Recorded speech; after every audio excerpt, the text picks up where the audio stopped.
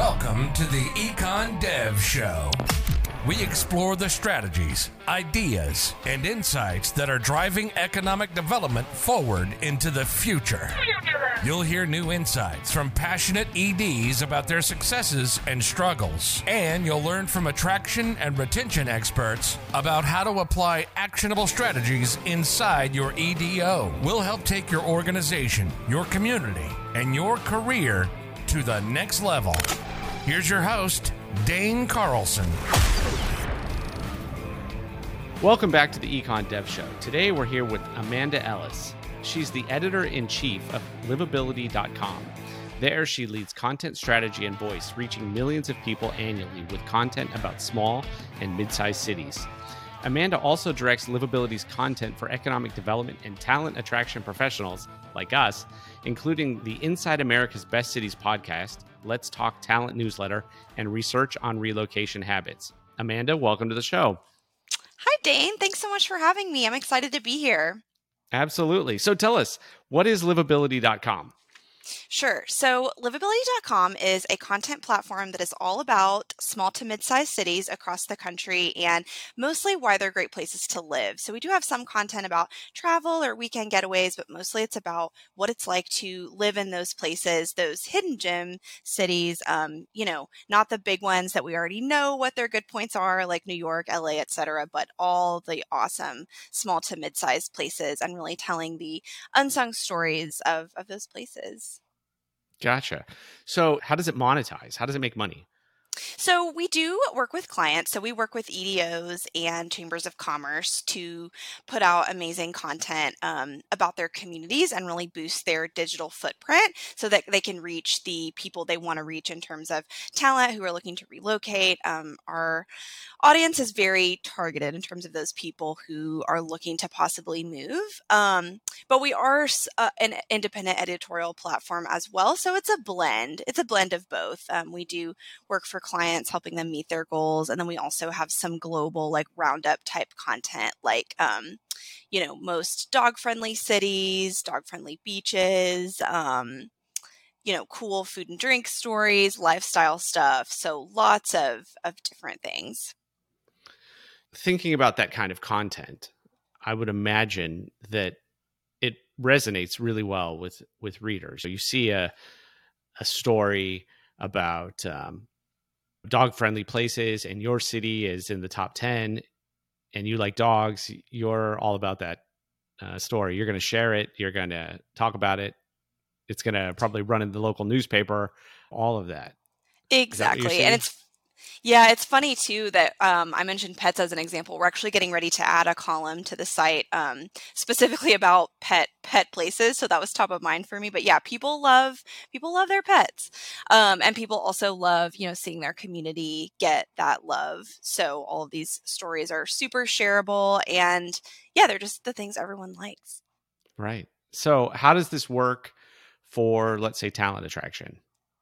Let's say you're a community and you desperately need labor. You need people to move there. You need people to work in your jobs. How does that work? Yes. So that means you need people to know about your community, right?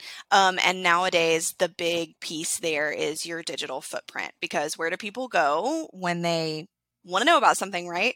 We go to Google or whatever your preferred search engine is. So what we do to capture those people is really look at like, what are they searching? How do we draw those people to the information that you want them to get about your community? So that's sort of what I was getting at earlier when I said that our traffic and audience is very targeted and specific to those people.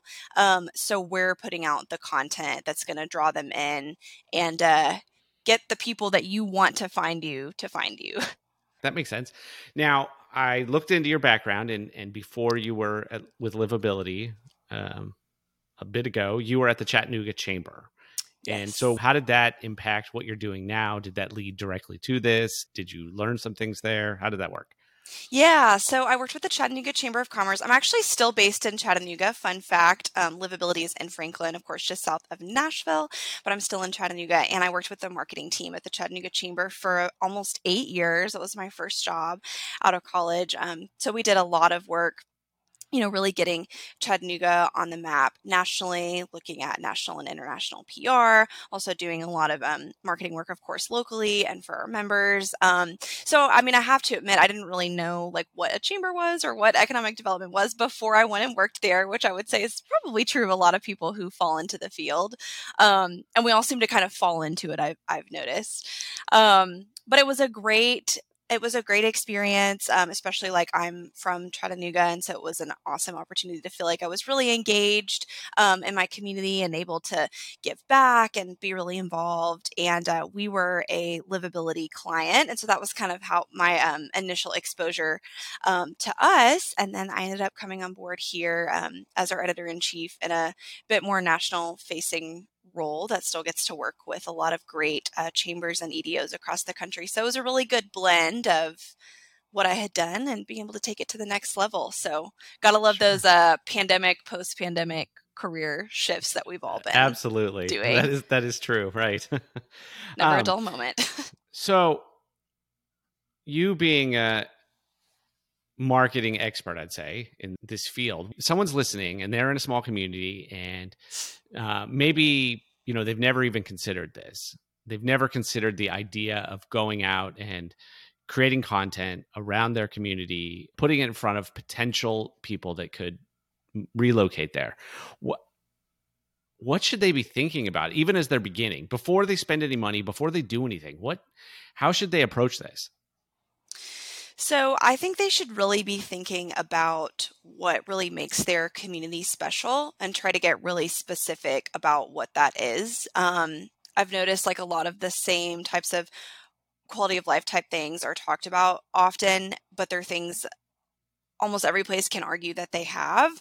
So really think about what do you have that other places don't have, and like what do you really want to focus on? So thinking about what is the messaging that you would want people to know about, who would you want to know about, and then that kind of gives you a roadmap for where to spend your effort, dollars, etc.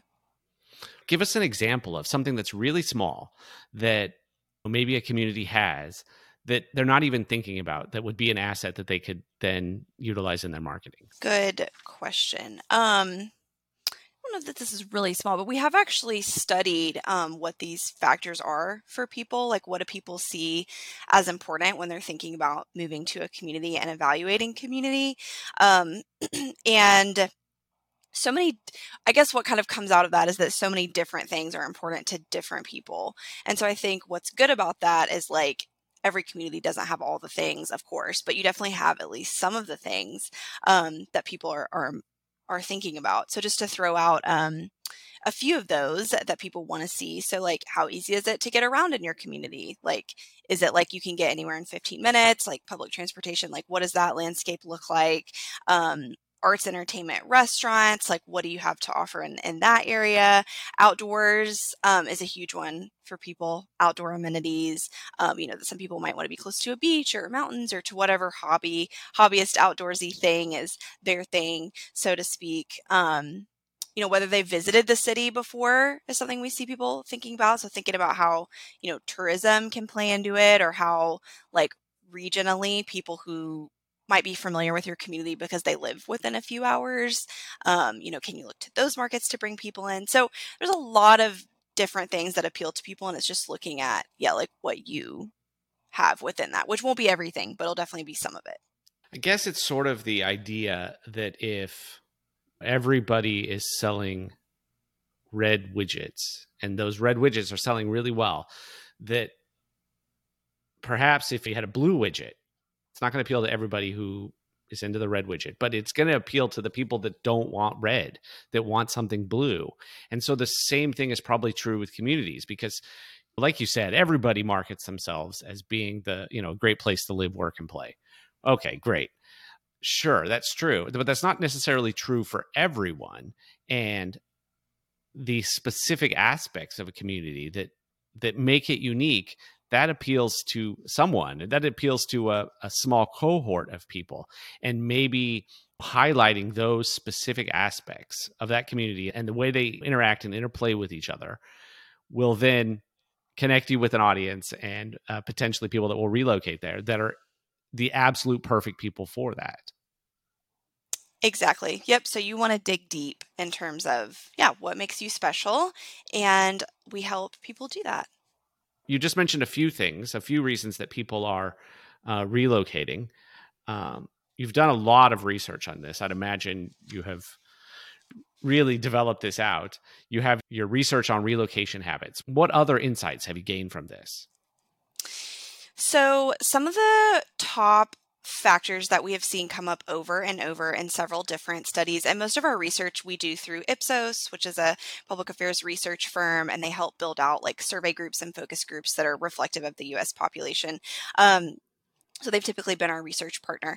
So the factors that we've seen come up over and over again in terms of what are people thinking about when it comes to moving to a new area, like what have they been thinking about throughout their lives when they've made moves. And the things that really come up over and over again are affordability and costs, of course, are always top of mind for people. You know, how is this going to affect my finances?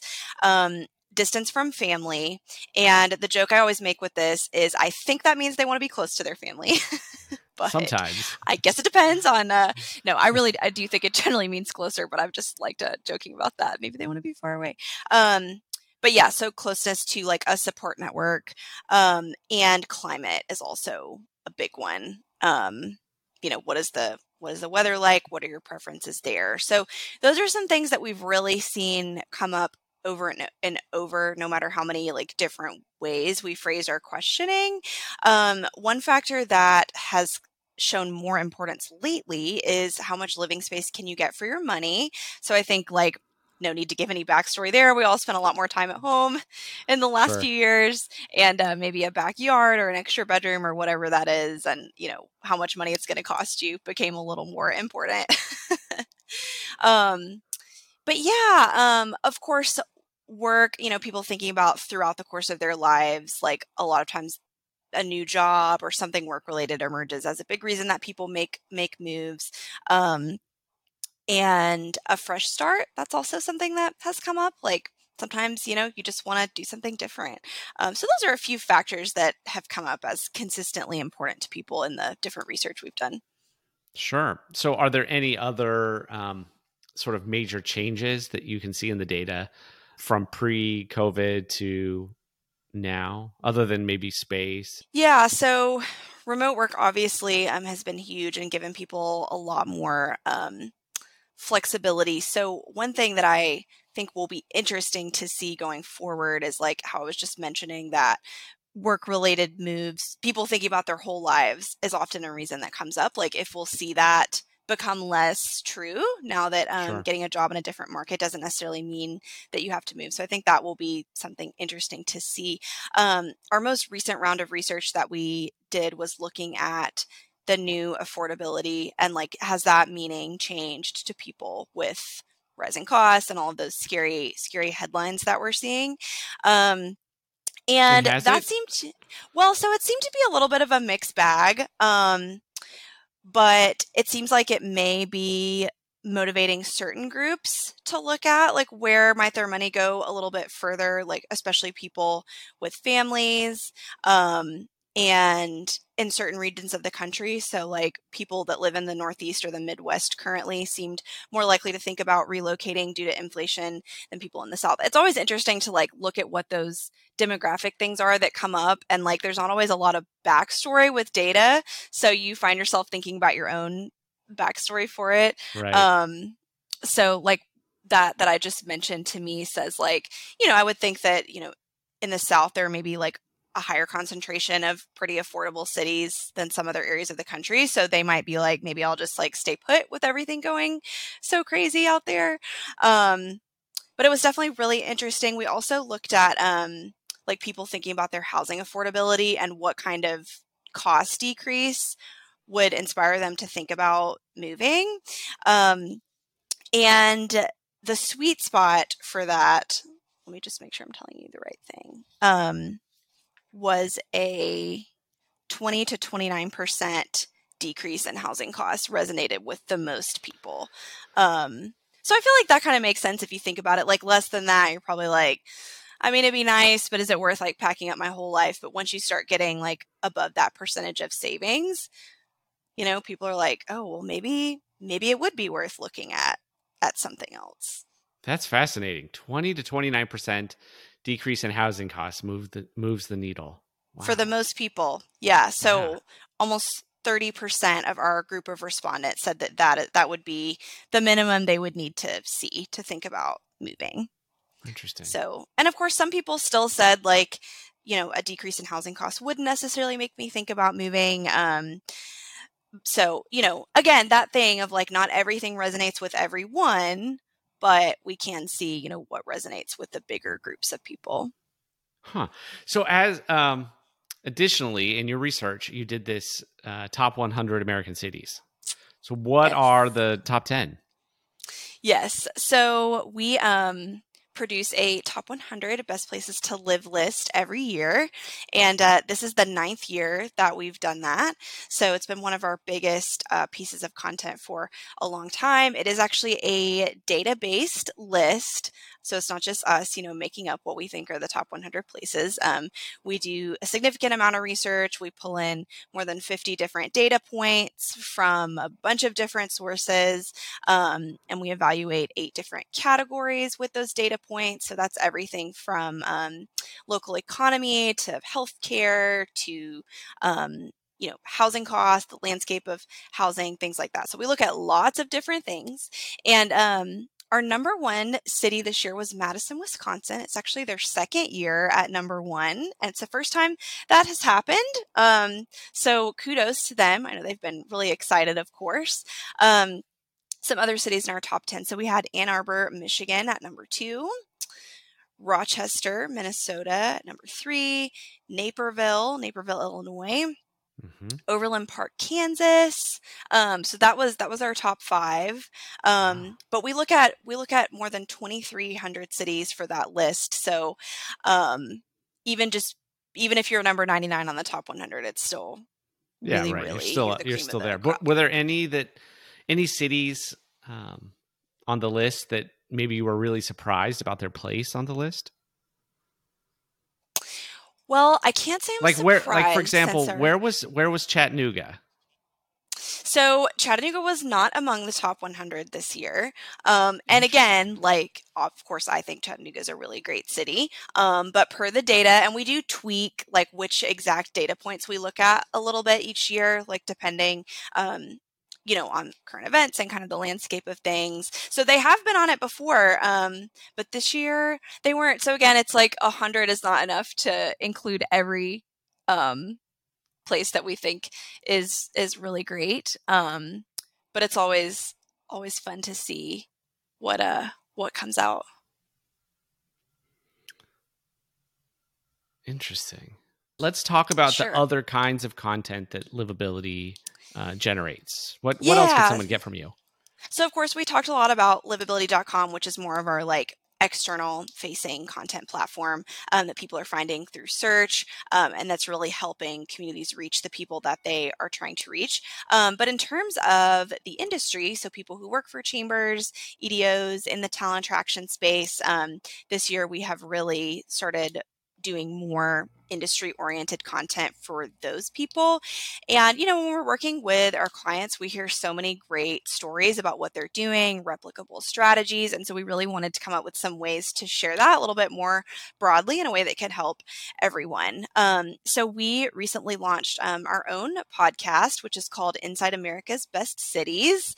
And so that's been a fun foray for me into the world of podcasting. I have to say, I think I might like interviewing better than I like being in the hot seat. Sure. Yes, I can imagine. I agree. I like asking the questions. So this was a good exercise to be on the other side. But yeah, so we take a deeper dive into some of those hidden gem communities, the people behind, creating that sense of livability there. And just pulling out different topics that are relevant to people in the field working on those things. Let's see. We also put out a monthly talent attraction newsletter called Let's Talk Talent that just includes a roundup of different trends in the space, cool things that communities are doing, all of that good stuff. And then we already talked a bit about our research. So several times a year, we do our own research on different American relocation habits. Well, that's great. So how can EDOs, how can they get in contact with Livability? How can individual economic developers reach out to you and pick your brain, hire you, whatever Yeah. it is? So anybody is welcome to reach out to me by email. So that's Ellis@livability.com. And as far as tapping into some of the resources I just mentioned, pretty much all of that is available at livabilitymedia.com. So livability.com is our content platform where Top 100 and all the fun stuff we talked about at the beginning lives. And livabilitymedia.com is where you can access our white papers, all of our podcast episodes, and sign up for that newsletter I mentioned. And I always love hearing ideas from people in the space about what they might want to know more about, what they liked, what they didn't, and all of that good stuff. So, well, Amanda, I hope that you have enjoyed being in the hot seat, being the interviewee for once. I hope that it's more comfortable than it looks, because I mean, the truth, I don't like being the interviewee. I like being the one asking the questions, because you get to control the conversation. It just feels like not all of the attention is focused on you. So I think you've done really well. You're just helping the other person look good. You know what's so funny is, so in my former life, there's a marketing and PR aspect to this role and my former role with the Chattanooga Chamber, but I feel like it used to be more like I just coordinated interviews and prepped other people, and now like often I am the forward-facing person. And it's interesting because I used to see like people that didn't do this all the time like get nervous, and you'd be like, it's fine, like you're gonna be fine, and then now I'm like, wait, now I see why they were so nervous. That's right. Yes. So, even sitting in the host seat, you get nervous and you think, I don't know. You just get this jitter. It's just strange, right? It's just, but the truth of the matter is it's just us talking. Nobody else is ever going to listen to this. It's just you and I sitting down, having a conversation, asking each other the questions that come to mind. And, hopefully someone else can learn from it. Yes, hopefully so. Excellent. Well, excellent. Well, Amanda, thank you so much for being on the show today. I really appreciate it. Thanks so much for having me. I had a lot of fun.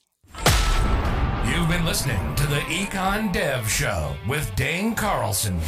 If you're an economic developer who never stops learning, for more expert strategies, fresh insights, and new ideas to take your career, organization, and your community to the next level, visit us on the web at econdevshow.com.